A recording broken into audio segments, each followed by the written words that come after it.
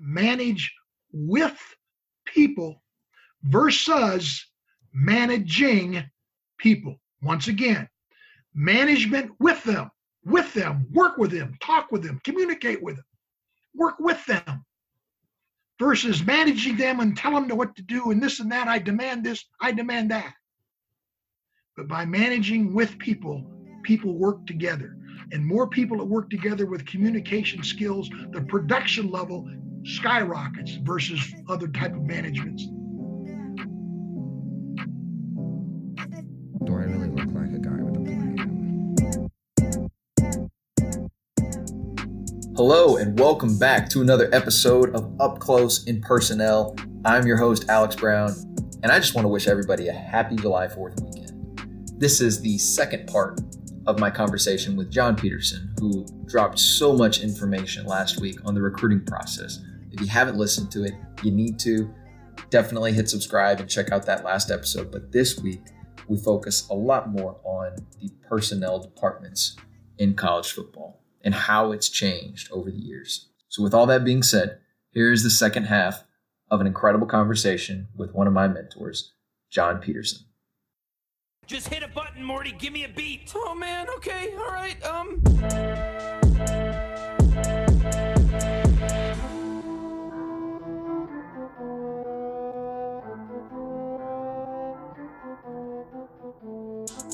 Yeah, I really feel like we've touched on a lot of, from your coaching and your recruiting, your scouting background, how you evaluate your process for taking notes.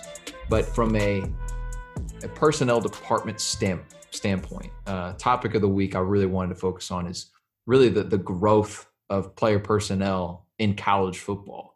And, you know, when you were transitioning out of pro scouting, you had a chance to interview with UT. And you shared with me the booklet that you put together, that you presented with and interviewed with. And I'd love to hear what your process was with putting this packet together and kind of the thought that went into it of kind of combining, you know, your college experiences as a coach and, you know, your personnel experiences. But the thing that I didn't notice from the first time I read it, I reread it this morning. You mentioned Dr. Clark W. Hetherington. Right. Formula for Education. Yeah. Our listeners are probably like, who in the world is Dr. Clark Hetherington? And, right. and it struck me as so intriguing. So just kind of talk through what that formula looks like. I'd love to.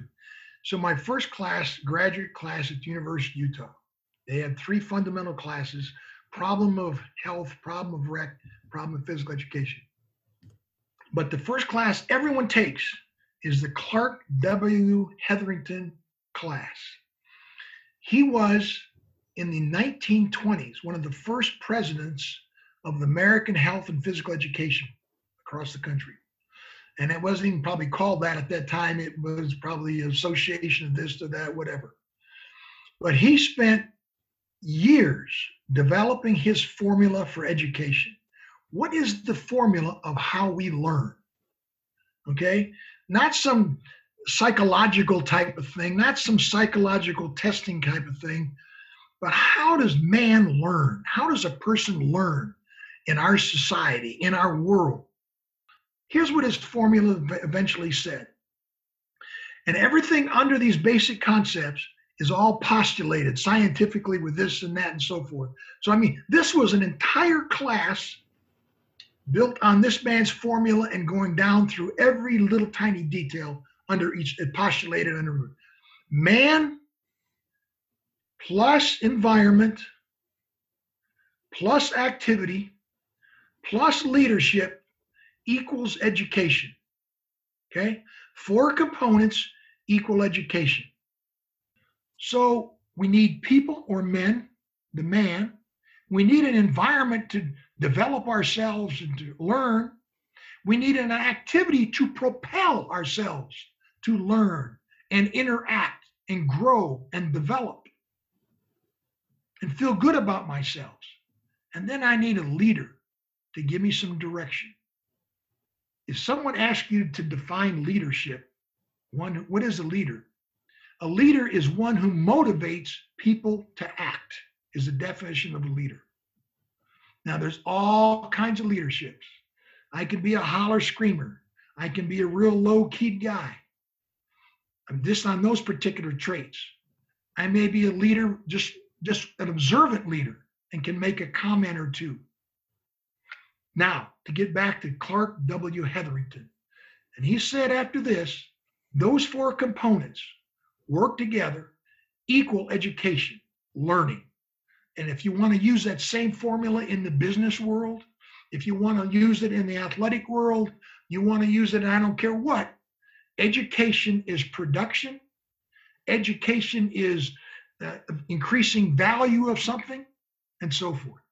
Education is coaching. Education is player development. I mean, exactly. Teaching people to become the best version of their ability. Yeah, exactly. Now, here's one thing that's so important. When you went through all the different methodologies of leadership, from all the different styles of leadership, he came up and said, this is the best style of leadership. He said, management, and again, there's a million different managing styles, okay? You can manage a number of different ways. You can be a micromanager. You can be a demanding guy. You can be a dictator, management skills, on and on and on. But from all his research, he said the most productive managing style is to manage with people versus managing people. Once again, management with them, work with them, talk with them, communicate with them, work with them, versus managing them and tell them what to do and this and that. I demand this, I demand that. But by managing with people, people work together. And more people that work together with communication skills, the production level skyrockets versus other type of management scales. And it's proven. People in leadership and management have done studies over and over again, and shows that when you work together and work with people versus being a dictator and telling them what to do, that's not good enough. I want it this way. Well, the way we're doing it really is not getting done. I'm doing it your way. Have you thought about this? Can I just present something to you? What is it? I've been observing this and observing that. I've kept some data on this and some numbers on that.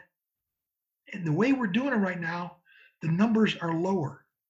But if we work together from the people involved, the personnel involved on this job, if we incorporate them and ask for their comments and make them feel good about what we're doing, I will guarantee you the production will be higher. The satisfaction will be higher. People will feel better about themselves. And when you feel better about yourselves and your fellow man, production skyrockets. It gets better. Total program ownership. Exactly. Flipping back a little bit to the personnel side, when it comes to college football recruiting and the advent of the transfer portal, okay? Now, I don't want to get too deep into the weeds on, decisions and why certain players go into the portal, why not, even though that is a big factor, because from a background standpoint, I feel like you've got to do so much work to make sure that you're bringing in the right person. You got to understand why somebody's transferring, why are they leaving the other program? And ultimately, I think it's a healthy balance to college football, because in the past, colleges had all the power and they kind of held it over players' heads. And I think it's only in the best interest of the game, because now it forces coaches to understand, hey, I've got to earn my players' respect day in and day out. That's not a given. It's not a given that they are, a part of our program. I have to cherish them and look out for them and do what's best for my players. Right. Talking more on the evaluating side, because now you're looking at really three different buckets of player acquisition. There's the high school ranks, there's the 2-year or the prep schools, the junior colleges and the prep schools, and there's the portal. And so there's different types of transfers right now with sit-outs and grad transfers. It will be voted on in January, probably going to be passed or whatever. So it's basically going to make it more or less free agency. what are some ways that college recruiting departments can incorporate pro scouting principles to effectively approach that? Well, first of all, I think the transformation to the college level of the NFL and pro people began about maybe 5 or 6 years ago. And it all started by even the title of people. Well, he's our director of player personnel. Before it was, well, he's our recruiting director. Now he's our personnel director. I'm the assistant director of player personnel. I am heavy with the recruitment, but this is my title. What's the time? I heard another one the other day. I just kind of said, oh, okay. He's our general manager. And actually the football operations guy, maybe he's the general manager now, but football operations probably was one of the ones that changed over first. Then it went to personnel. And along with the recruitment process, you have a recruiting coordinator and this and that. But the titles have changed over very similar to what NFL has been. And with that come duties and responsibilities. It gives you a better chance to understand what that person does or have some idea. But the organization structure that has changed over has moved down considerably from the NFL. He's the director of football operations. Underneath him, he's a director, department head, the director of player personnel, the director of football operations, the director of equipment, and video director. So you may have 4 or 5, 6 directors across the line using a flow chart type of thing. And they report directly to the head coach, and the head coach reports directly to the athletic director, or he goes right to the president, whatever their structure might be. But I think it's very important to understand the flow chart as it's at each institution is different. Just like the flow chart and command chart in the National Football League is different from one team to the next. He may be called this, and they be the same call at the other team, but their duties, responsibilities may be different and so forth. I'm calling this guy our senior director of football operations. Well, I needed to give him a title so I can give him some more money or I was going to lose him. He's really going to do the same thing, but I'm going to put a senior director title on him, okay? So with that, the game has changed. And with recruiting changing to a 12-month calendar, it has also developed specialty people, as you're getting to, okay? You've got an evaluator. And all he might do is identify people first. Then when they get on and we look at, after identifying, we're going to qualify these people. All right, you identify and then you qualify. That's what you do. That's your function in this department, player personnel department. I got to have you do this. You cut the wheat from the chaff.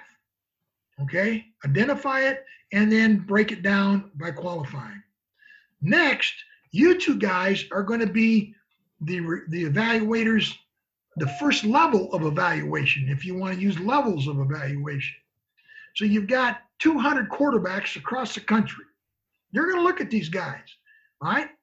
You may not look at all 200, but you're going to at least be knowledgeable that the one kid right over here in Montana is a 5'10", 170-pound option quarterback, and we're going to rule him out just based upon the first little bit you watched on him because he's not a pro-style guy or he's not this and that for our system, to meet our system. He's got to be a 6'2" guy and he's got to be 210 pounds to start with, some basic qualifications. But you are in the evaluation phase. You two guys evaluate. So they are going to start to decrease. Now, in the National Football League, we start every year with 15,000 draft-eligible senior players, names, 15,000. And those 15,000 are compiled by the 2 combines, Blesto and National. Blesto has about 17 or 18, National, Blesto, 6, 7, 8, whatever. And some teams in the NFL do not belong to a combine. They're doing all the work themselves. So what happens is, in the spring, a combine evaluator or combine scout, and each of the combines put people in it. So if I'm in National, I'm going to put a player in. One of the people who works for us, for the Carolina Panthers, is going to be a national scout at somewhere in the country, okay? And in the spring, when they start right after the first of the year, they're working on next year's guys. They're not concerned about anybody now, the draft coming up. They're working on next year guys. They're setting up their spring visits. They're setting up their combine pro days and so forth. And getting it all set up, and who do I go see, and the whole day I'm going to be together. The blessed God be with me. We kind of work our schedules together just for logistics, and we go see. And now here are the 15 draft eligible rising seniors for next year's class. In this case, class of 2001. Okay, and I'm going to get all the names. I'm responsible for every single name at that senior list. And now, in the last 3 years or so, they have added that. Now, let me go back on this because this is very important.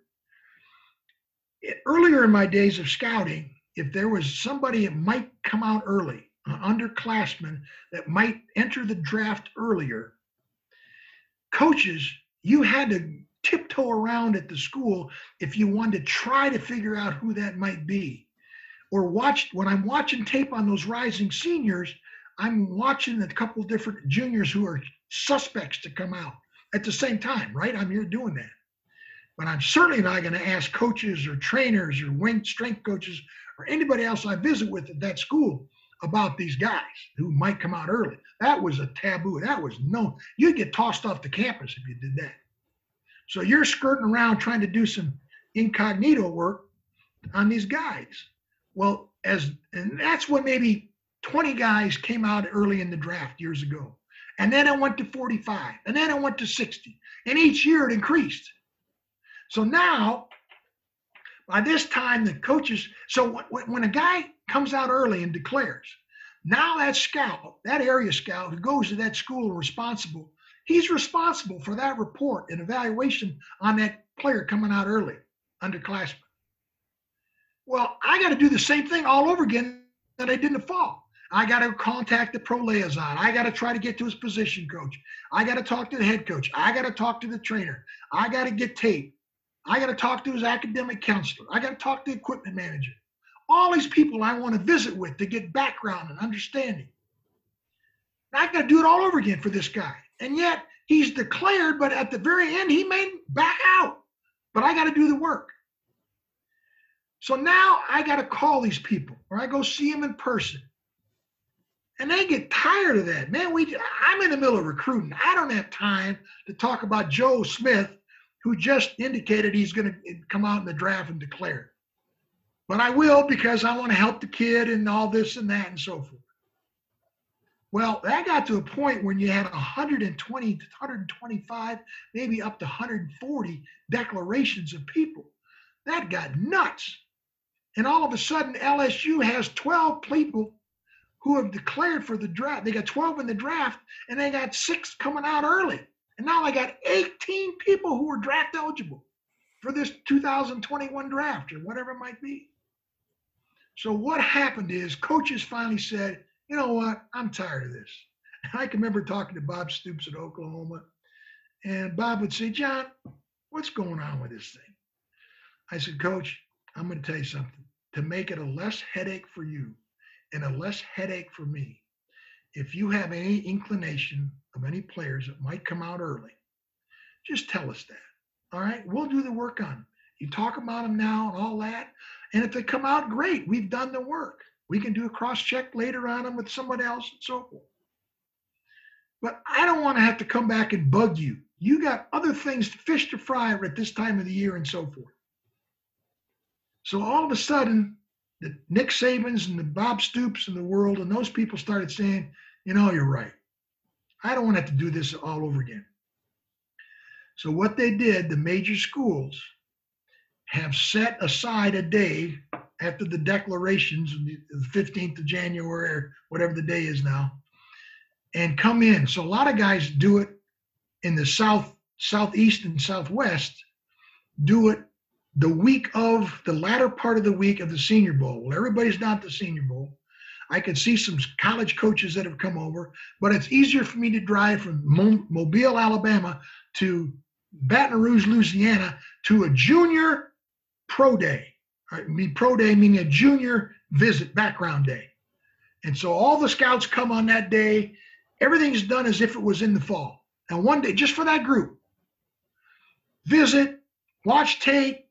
They bring in the trainer. They bring in all these people to talk to you. Instead of you having to go around and, can I talk to you? And hey, at 1 o'clock this afternoon, the academic person's coming in to talk about these guys.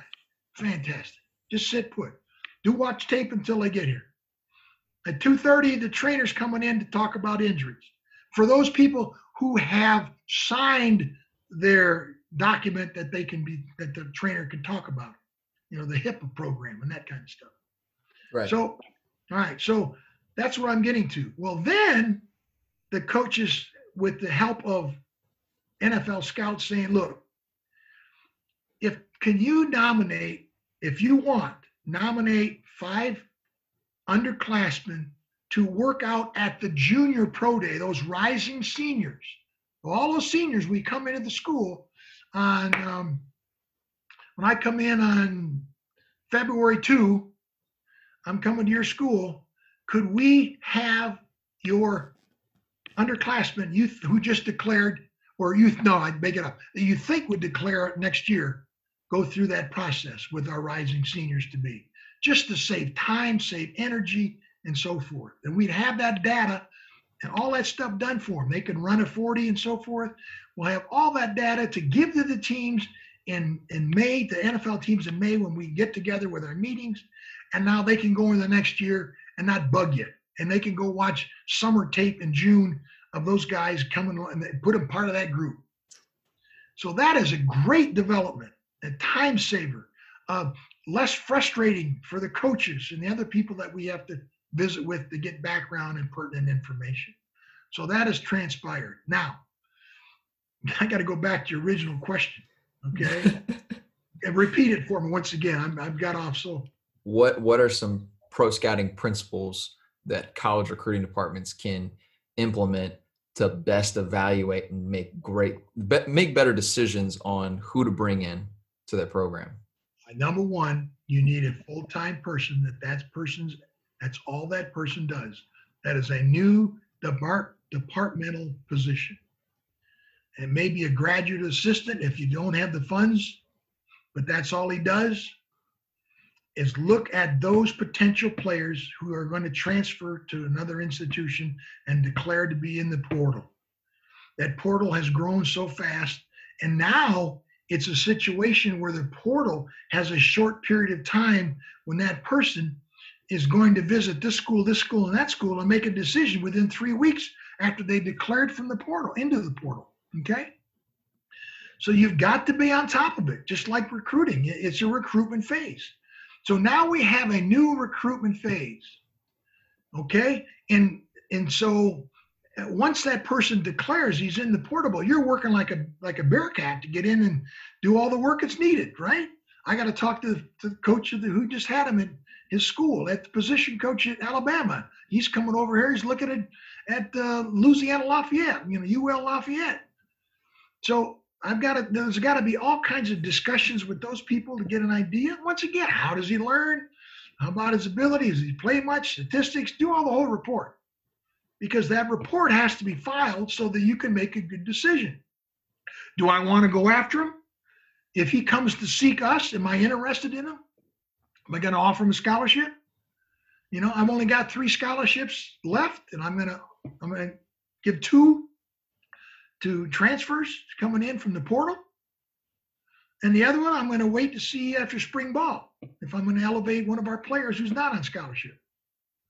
But it's another department, and it has to be treated like another department in order to do a quality job. Quality people build quality programs. So you want a quality person leading that, because that's it's a very beneficial to that program. And yes, 90% of the people entering the portal and going somewhere else because I'm not playing enough time. That's only natural. I'm a quarterback and I should be starting, but there's a sophomore ahead of me they put in there, and after spring ball, he's the number 1 guy, and he's also got a junior number 2. So I'm the 3 quarterback, and I got my last year. I got 2 years left, but these guys got plenty of time. So I'm going to go somewhere else. I want to play. And that's the number one reason people leave an institution and go through the portal. I want to play now. And if I go somewhere else that is deficient in this position that I am involved with, I have a greater chance to play. And if they just graduated a senior and UL Lafayette, who is a senior quarterback, and they only have a freshman behind him, I could beat that freshman out. I could do that. I've been playing at least, I got X amount of snaps during this season, and I did that and did this, but I'm not going to start. And the other kid coming up is pretty doggone good. I can realize that. Okay. So I'm going to leave. I'm going to go. I want to play. And I'm going to select a school that has my major. Okay. So now you're in that recruitment process once again. And you have to have a person who's on top of that, the whole recruitment process again. Now you may have, I don't know, what do the portals look like number-wise today? I don't know that. Tell me. It's scary, the number of players that enter the portal that wind up not finding a home, and the players that wind up leaving scholarships. So that's the difficult part, because there's a high supply and a limited demand. Mm-hmm. And because the slots are so, few and far between, some players are out, kind of on, on their own, kind of on an island, trying to find a home. And the thing that we've noticed is that specific positions, your offensive tackle with starting experience, your quarterbacks, defensive linemen, those types of positions, cornerbacks, receivers, but especially the offensive tackles with starter experience, their value gets skyrocketed because everybody wants a mid-year offensive lineman that can step into the program and give you value day one. Right. And it's no different than the free agency in the NFL, where ideally you would build through the draft. Ideally, from a cost benefit analysis standpoint, where you have the player for a longer amount of time that you can work with them, and it's a lower cost, right? Whereas in college football, it's the same way. You would rather bring in a guy that you can develop over the course of 3 years and get the full, reap the full benefit of developing the player, instead of trying to ingrain a player in your culture over an off season and then asking him to pick up the playbook and ask him to adjust to a new environment. Because those are all the difficulties of transferring. It's not just, hey, pick a school that doesn't have a starting offensive tackle. It's not just pick a school that is bereft of talent at that spot. It's, okay, I need to pick a school that's going to fit with me. I'm going to be able to take care of my schoolwork to where I can really focus on ball and do the things I need to do to be productive. Because at the end of the day, like you said, you're transferring to play. You're transferring for an opportunity. And, I think what it's done for a lot of guys is created a lot of second chances. And, I think it's the biggest example of that being Joe Burrow. I mean, gosh, the guy sits and, competes his tail off, tries to win the job, and at the end of the day wasn't going to get the job. So he transferred to LSU and developed 2 more years there. All right. Now you used a word a minute ago that was a hot button for me. You said the word value. In the National Football League, the word value is paramount. It is paramount. Everything we do in the NFL with player personnel is built around the word value. What is this player's value to me, to the team, to the position that he's at? And I'm going to ask, we're going to play a little trivia question. Can you name in progression the 4 top values positions in the National Football League? This is a standard used by everybody in the National Football League. There are 4 positions: number 1 value, 2 value, 3 value, 4 value. See if you can name them. Quarterback, left tackle, defensive end, wide receiver, in that order. All right. It goes like this. This is universal in the National Football League. Quarterback is the number 1 valued position. Because why? In modern day football, they throw the ball more than they run the ball. Mm-hmm. Number 2 if the quarterback's going to throw the ball, we got to get to the quarterback on the defensive side. The number 2 valued position is the defensive rush end. The guy that can get to the quarterback, pressure, sack, so forth. Now, if this guy is getting to the quarterback, somehow we got to prevent him from getting to the quarterback. Mm-hmm. So the number 3 valued position is the left tackle, because most of the rush guys end up on the right side, and most of the quarterbacks are right-handed throwers. So we got to protect his backside so that guy bearing down off the backside doesn't crush him, okay, and cause a fumble and all the other things. The number 4 position in the National Football League is the cornerback. Corner. Why?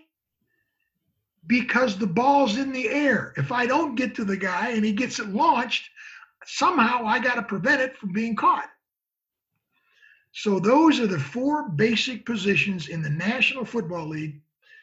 And then after that, then it can become an individual team. Well, I think the receiver, linebacker, but the consensus of those first 4 are the ones I just showed you. Then after that, Detroit might field this guy, and because of our system and how we use that position, this guy, that D tackle can now be 6 and whatever and so forth. But that same principle goes down to the college level when you're looking at those guys who are portal transfers. All right. So if I need a quarterback, again, the word need, I need value in the quarterback. That's a position that's always going to, if I have a need there that I can upgrade and improve, then that's a position I'm always going to, number 1, offer a scholarship to get someone there. If I feel I've got good people or respectable people, better than what's out there as I evaluate these portal quarterbacks that exist, then I'll go to the next one.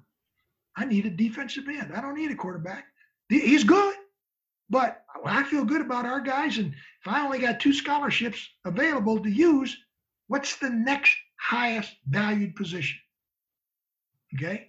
And again, we can go down the list, but after those first 4, then it becomes your system that you use. This guy can help us the most. And don't forget, special teams. How can he help us on special teams? We have 3 phases of the game of football: offense, defense, and special teams. And people often forget about that. Yep. Often forget about that. And how many times do we win a ball game on the last kick, a blocked kick, a blocked punt, an onside kick, covering a punt, downing it on the 1-yard line? Okay, whatever. Falling asleep on a fake punt. Yeah. Oh, yeah. So anyways, that's kind of my deal on why I feel that particular person has to be a full-time guy, because he has to be able to rate the value of that position, because you only got a certain amount of grants to give out. Okay. And then at the same time, value is the most important thing when you're recruiting high school kids. You can use the same deal. Now, I'm going to get to one other thing. And most people don't understand this. When I'm doing an evaluation on a player, and I'm going to use numbers, all right? The National Scouting Combine has a scale that goes from 8 to 1, okay? And each one of these, an 8 is the very top. And we could put all kinds of terms by it. 8 is going to be a superstar. He's an A player. All these kind of ways you can define an A player, a B player, or a first-round player, second-round player. But the key I'm getting at is we use numbers. So if I give a guy a 7.0 on an 8 scale, 8 being max, we also put word descriptions by the number, okay? So if I give this guy a 7, there's going to be a word description that goes for the number 7. It could be outstanding. Now, a 7 indicates value. Where does that value come on a draft table? If I gave a kid a 7 and verbally the word was outstanding, then where does he fit on a scheme within the first round? Because 7 is the bottom of the first round. Is he at 26? Is he at 28? Now we get down to splitting hairs where we line that guy up on the draft board when we start to do a full 1 through whatever. So along with that, we put verbal descriptions that go with the round number. Now, this is really critical because when I'm in a draft meeting and we're listening to others reporting their reports on a player, he's either reading it or he's talking about the player. I don't know this player from Adam. He may be a kid from Boston College. I never went there. He may be a wide receiver from Boston College. And because I cross-check offensive linemen from around the country outside of my area, besides my area, I don't know this guy who he is. But I'm listening to my scout from the Northeast, and he's giving me descriptions of this guy. He's using descriptive words such as very good athletic ability, very good strength and explosion. He's going down critical factors, very good size. And then he says he's 6'0", he's a wide receiver. He's 6'0", 3'1", he's 6'3" and 1/8". He's 215 pounds, and he runs 4.5 flat on a field turf surface, blah, blah, blah, blah, blah. But as I hear these words, outstanding, on the different traits that he's talking about, different criteria for that particular position, I'm sitting across the room and I'm going, oh, hell, this guy's bottom of the 7th round. I don't know this guy, but boy, listen to what you're saying. This guy belongs right down here about pick number 28 in the 7th round, or drop him in the 7th round on our board, and we'll work through it and so forth and see where he finishes. But for right now, this guy's the bottom of the 7th. So put him right down there at the bottom of the 7th on the board for a starter. By using descriptive words that go directly with numerical numbers, we can tell what you're talking about. We can tell the value that this player has, where he's placed on the board, and the value that he has. And as we move further along, now we've got 3 guys at his position in the bottom of the 7th round. Okay? We got Frank Jones from BC. We got Alex Jones from over here at UCLA, and Bobby Smith from Texas. They've all got 7.1 grades. Bottom of the 7th round. Outstanding verbal descriptions on the great majority of their traits for that wide receiver position. Now, how do I tell who's the first guy in the 7th, who's the next one below him, and who's the 3rd guy? We're keeping 3 up in the bottom of the 7th at that position. But who's the top of the 3? Now you get into other types of measurements to determine that. We use other types of testing. We use the HRT test, which is a test used and designed by the military for their technical guys. I'm forgetting the name of the armed service guys that go in and combat and special forces and those kind of people.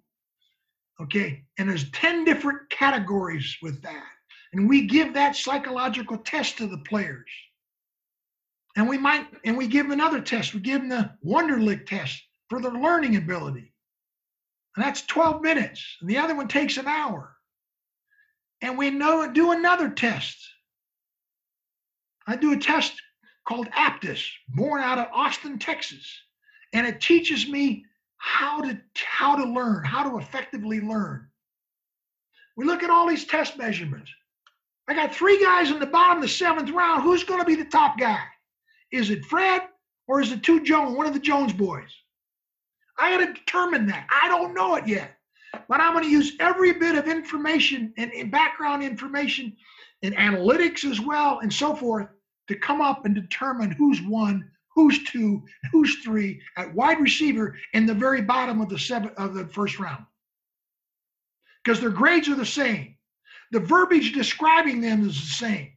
Outstanding, outstanding, outstanding. Another way to look at it, go to his pro day. What'd he run? What he bench? What's his vertical? What's his 3-cone? Well, this guy clearly is a better athlete than this guy. He ran 4.42. He vertical jumped 10.6. He long jumped just under 11. He bench pressed 21 reps at 225, so forth. He did great in his position drills. He can flip his hips, you name it. But that's kind of where, based on what you're losing, you can differentiate guys by isolating the position specifics of, okay, well, this year we've got to get longer and we've got to have more of a deep threat on the outside, somebody that can take the top off because we're losing that guy this year. Yeah. Whether he's losing free agency for the NFL or if you're losing him as a graduating senior. Right. But then you can stack the board in terms of, okay, yes, maybe I can compensate some break point, change of direction. We can teach him how to be a better route runner. But at the end of the day, like, I'm valuing this trait in this class. And exactly. that's if you're at that point where they all have the same grade. It's so awesome that you brought up the scale, because that was something I highlighted. I didn't get to it. But it's those three kind of components that it takes to make a grading scale. And you could take something from the NFL and bring it to the college level, just so as long as everybody's on the same page. The first week I got to Rice, Coach Bloomberg was awesome about, he said, hey, this is how we do it. How do you do it? And we just had this dialogue of, okay, let's take the color scheme that you have. Let's take the grading scale. Let's make the verbiage match. And then he said, how many days do you need to install this? And we spent about 2-3 days of just being in the staff meeting room, talking through the positions, going to position group meetings, sitting with the coaches, sitting with the staff. And I think that's where, once you have that convergence of the coaching staff and the personnel being on the same page, knowing what we're looking for, the whole Bill Parcells, if I'm going to cook the food, I better be allowed to go get some groceries too. I don't think it's one or the other. It has to be a tandem. You have to work together on it. And it's that combination of the value assessment. So round in the NFL, for college, are we going to offer this player? Are we going to evaluate him into the spring of his junior year? Are we going to evaluate him in the summer? Are we going to evaluate his senior film? Are we going to wait until after his senior season to make a decision? And then the numerical has to tie in with the language, because if you're just throwing around adjectives and they're arbitrary, and you're throwing around numbers that are arbitrary, you can't track it. You can't go back and look at, your previous evaluations and learn from it. But you also can't stack a board if it's not consistent. It just has to be consistent. Now, I'm going to go back to a point you just made. You had a great relationship with your head coach when you came on board at Rice, and we interacted and we talked. Tell me how you do it. Was that managing with players, or managing you, or managing with you? Yep. Management style. He was managing with you. He was asking for you. It's not, here's how we do it and that's it. No. And then you got further. You took it further and you managed with your coaches together to get the best possible product. In the end, it's production. Man plus environment plus activity. You're working together on that recruiting format, plus the leadership that you're providing and the head coach and everybody else, equals education, equals production. I knew you'd love it when I brought up Dr. Hetherington. So, hey, John, this was awesome. Before I let you go, I need you to give me 3 pieces of advice you would give to recruits, to parents, and to coaches going through the recruiting process. All right. Number 1, to the players. If you can go through, as you're into your sophomore or junior year, get an idea of, and let's go back to the comments I started with. All right. And that was the product, the market, and the competition and geographics and so forth. All right. Get an idea. Be realistic about yourself. Okay. Remember, you asked me about how do I learn? And I said, I got to be realistic about myself, how I learn. Be realistic about yourself. If I'm 5'10" and I'm 205 pounds, I'm not going to play at Texas. I'm not even going to be recruited by Division I Power 5 school. But I want to play the game. So be realistic. Be realistic. You want to play football? Go where you can play and be realistic. Don't be an egotistical person. Be realistic. Okay? The parents need to be realistic. Oh, I want my son to play at Florida because I went to Florida and I'd love to see him be a Gator. And every Saturday afternoon when he runs on the field, I feel that Gator pride because my son's a Gator. That's great. But is your son ever going to get on the field? Probably, if he's not one of the top guys. I don't know that. But go where you can play. Be realistic. Mom and dad, be realistic. Okay? I got a grandson who's playing at McKinney High School. He's going to be a junior this fall. He's 5'11", 165 pounds, and he loves the game, but at least he's realistic. Dad, Grandpa, I'm never going to go play at a big school. I may not even play good enough to play college football at whatever level. And you know what I tell him? My son, I appreciate you being realistic.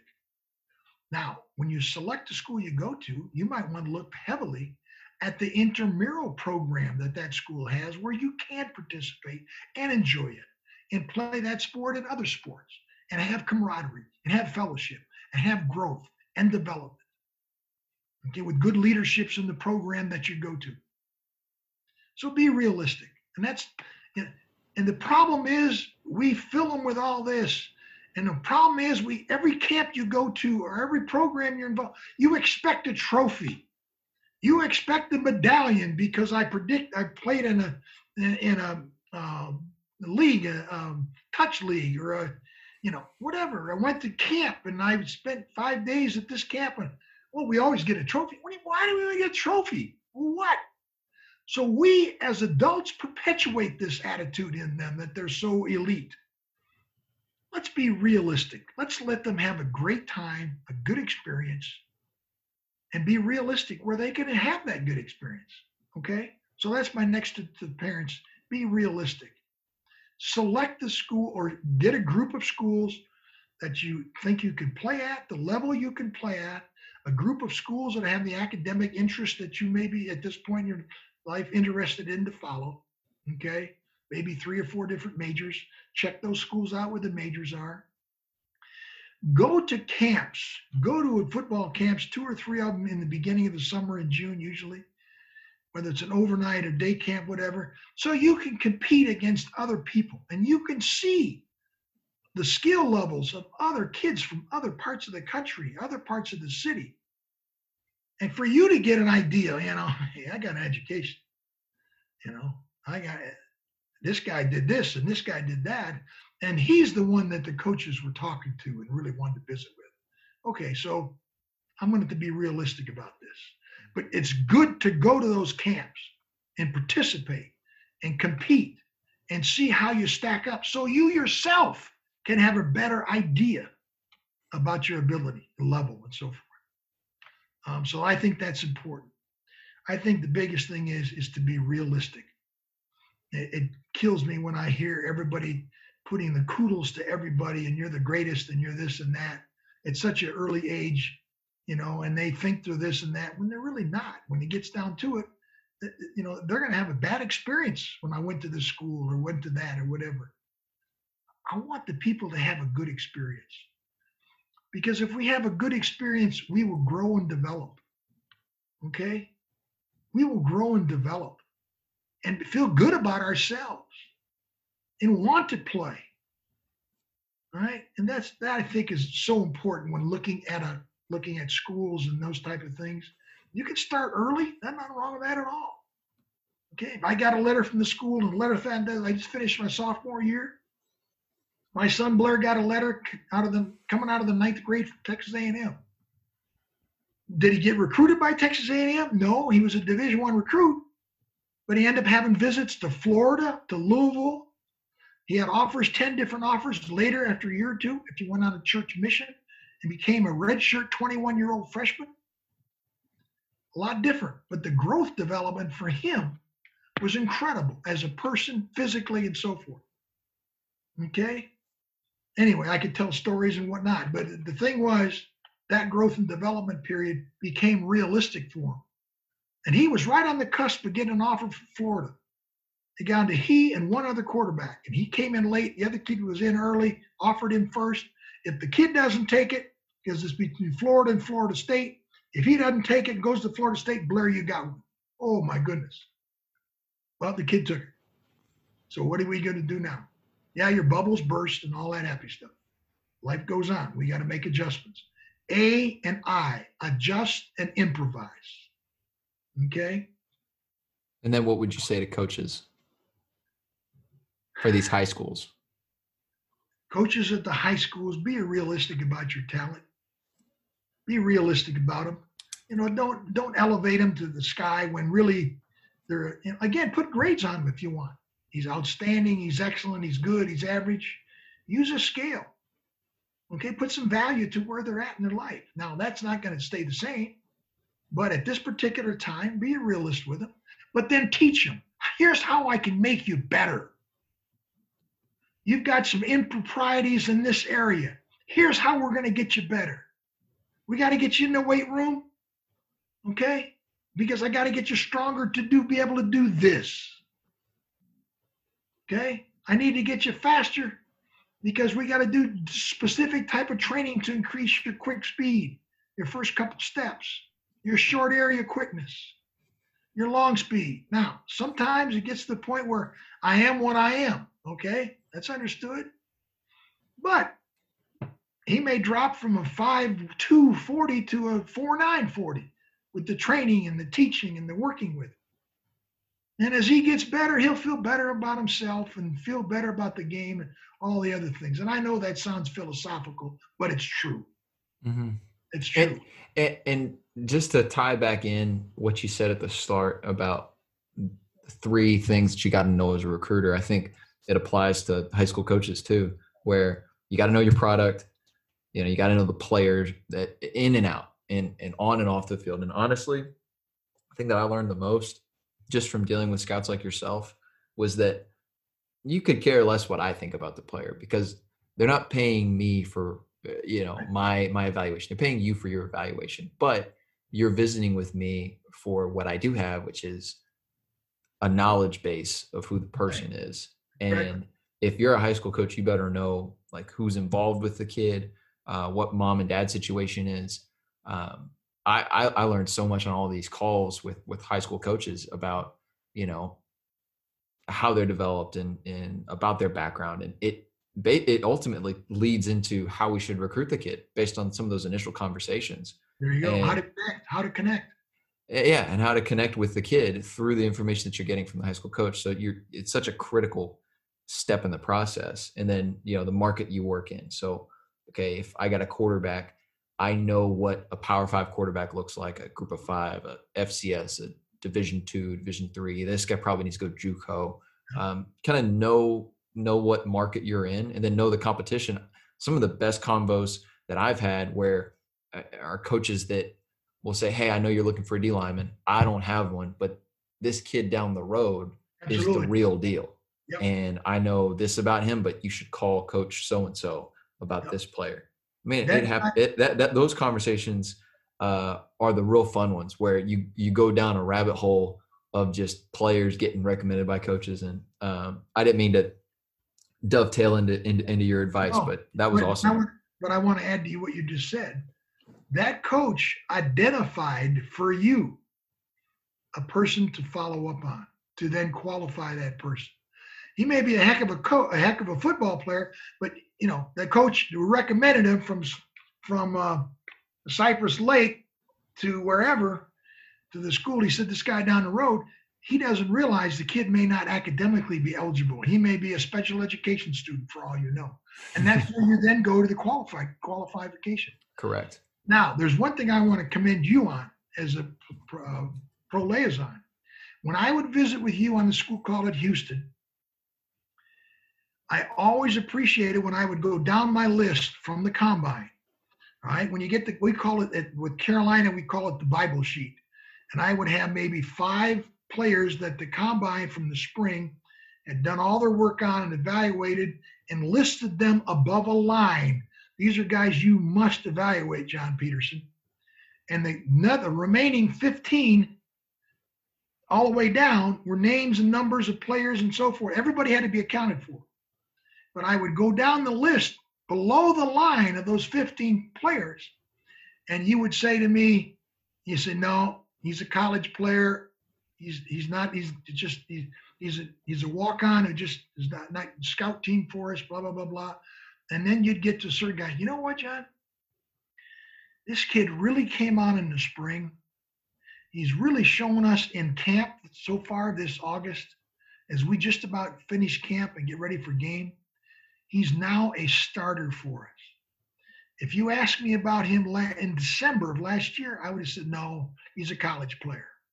But he's put on 15 pounds. He's increased his speed. He's doing this. He's doing that. Okay, all those measurable type of things. And his playing ability has improved. He's really improved in his pass protection. He's got a quick pass set. You start to talk about him like that, and now that's a guy I'm going to look for and evaluate. But you would do that, and a lot of other guys don't. They just say, well, that's it. Or really, we got 5. You got 5 above the line, and there's really 2 guys here. And evaluating is not a static environment. It's a dynamic one. And players get better. Players get better from sophomore to junior to senior year. And I think we could talk all day. This was absolutely phenomenal. Where can our listeners follow up with you? You're not on Twitter, correct?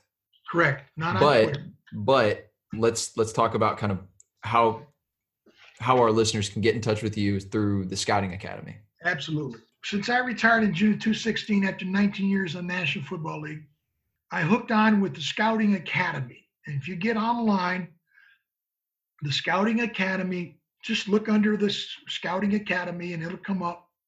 It's been in existence for 5 years. Dan Hatman, the director and founder, put this together. He was a former NFL scout, pro-sided scout with the Philadelphia Eagles for a number of years. Before that, he has a master's degree from University of Massachusetts in administration and so forth, and football and related areas. But he put this together, and he had sent this just before I retired. I got this letter from him. Said, the guys around the league said you're probably going to retire. Would you be interested in the Scouting Academy? I said, well, I don't know what that is, but that time. But yeah, I gave him a call and we visited. And sure enough, the Scouting Academy exists and has been there 5 years. And let me just tell you what we've done. In 5 years, the Scouting Academy has now placed 39 of its students in the National Football League in player personnel, coaching, or football operations. 39 existing right now.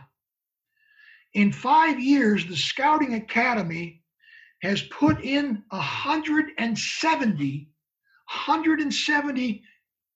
students, our students, into Power 5 colleges and universities across the country, and presently has 130 working to this day, active in Power 5 and across the Division I and Division II and AA across the nation. Now, these are people who may have played college football, may have been a high school player. We've had in our academy coaches who retired at age 55 and are interested in getting into scouting. In my class, the first class you take is an evaluation class conducted by Dan Hatman, and you will learn how to evaluate, how to write a report. We send the reports off to a big database and so forth.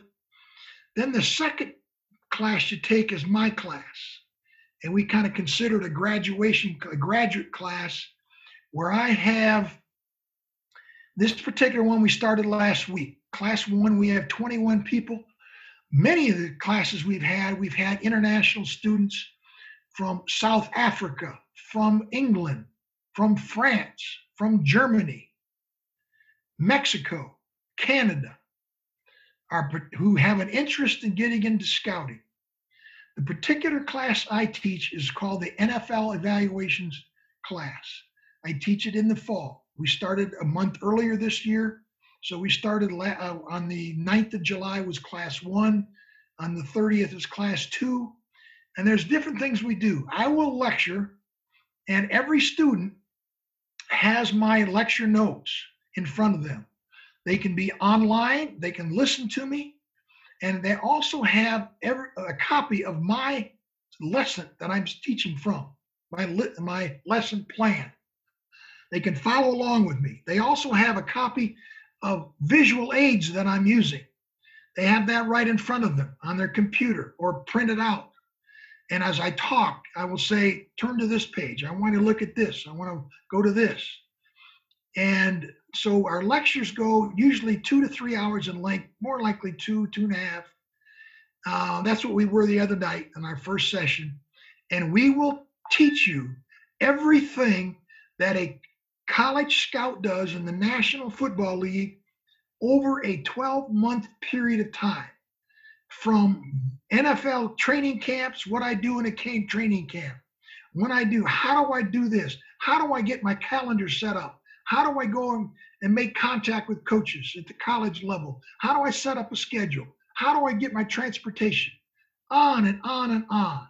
How do I evaluate?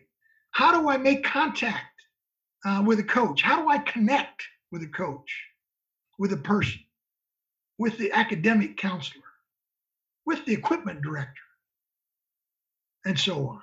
And we'll take you through the entire year, leading all the way up to and through the draft. We'll even put on a mock draft just before the real one. We'll talk about draft meetings. We'll talk about pro days in March. We'll talk about the combines. We'll talk about all-star games, and you name it. We go in the entire combine, and then we do the drafting principle. We talked about signing free agents after the draft for those who weren't drafted. What is that process like? We talk about OTAs, the training. We go through that. We take them a full calendar. Now, here's the important thing about it. We believe in experiential learning. I'm going to visit with you, lecture, visit, communicate, answer your questions, delve deep into the subject matter at hand. But at the end of that particular time, for instance, on the end of our first class period on June 9 of this year, they were given an experiential project that they are now starting.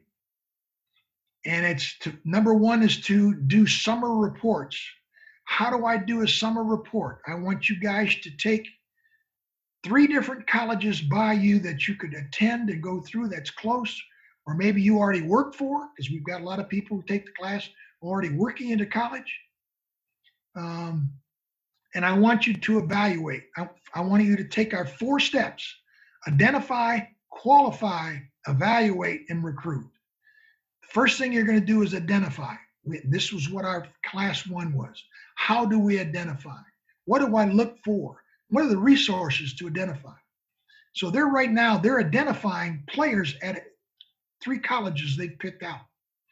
They're identifying. The next they will do is they're going to qualify them next. They've got to find different criteria to qualify them. Well, I identified this player, but he's just not big enough. I'm sorry, he's not fast enough. Okay, so now I'm down to X amount of people. I'm going to evaluate these particular people in my actual qualifying. Then I know who to go out and recruit and so forth if I were to do that. We teach them every aspect of what a college scout does over an entire calendar. Now, one thing we don't do at this point, and we're probably moving in that direction, is a fundamental workshop type of program where you learn how to set up a height chart. How do I measure? How do I measure hand, arm, wingspan? How do I set up a combine? What do I do at a combine? How do I do a March Pro Day?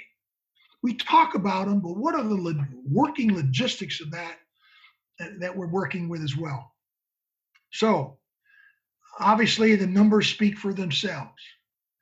We just placed person I had in my grad class yesterday. We now have 2 women in the National Football League who are college scouts. And one of those women took my class 2 years ago. And then after taking my class would call me and pick my brain on this and pick my brain on that. And she worked with the Miami Dolphins on an internship. She worked with the Buffalo bills for another internship. 2 days ago, she is now a full-time employee of the Cleveland Browns in college scouting. She will work college scouting and pro scouting and actually go out and make a school calls. That's awesome. So that's a living example of what we're at, but that's what it's all about. And we believe on the experiential learning process after we educate you of. Again, remember this, what Clark W. Hetherington says, man plus environment plus activity plus leadership equals education or production. I appreciate the chance to be a part of your program today, Alex. I've enjoyed it immensely, and hopefully I've answered some questions and maybe sparked some interest on your listeners out there. I certainly have a passion for what I do. I'm 71 years old, and I'm eager and ready to go to my next activity that I'm planning on doing right now. Thank you so much. And we will definitely be in touch. And thanks again. This was awesome. You bet. Thank you, Alex. And thank you, listeners out there. And I hope you enjoyed it. And most of all, quality people build quality programs. Manage with people. Don't manage people. Manage with them. It's a higher production.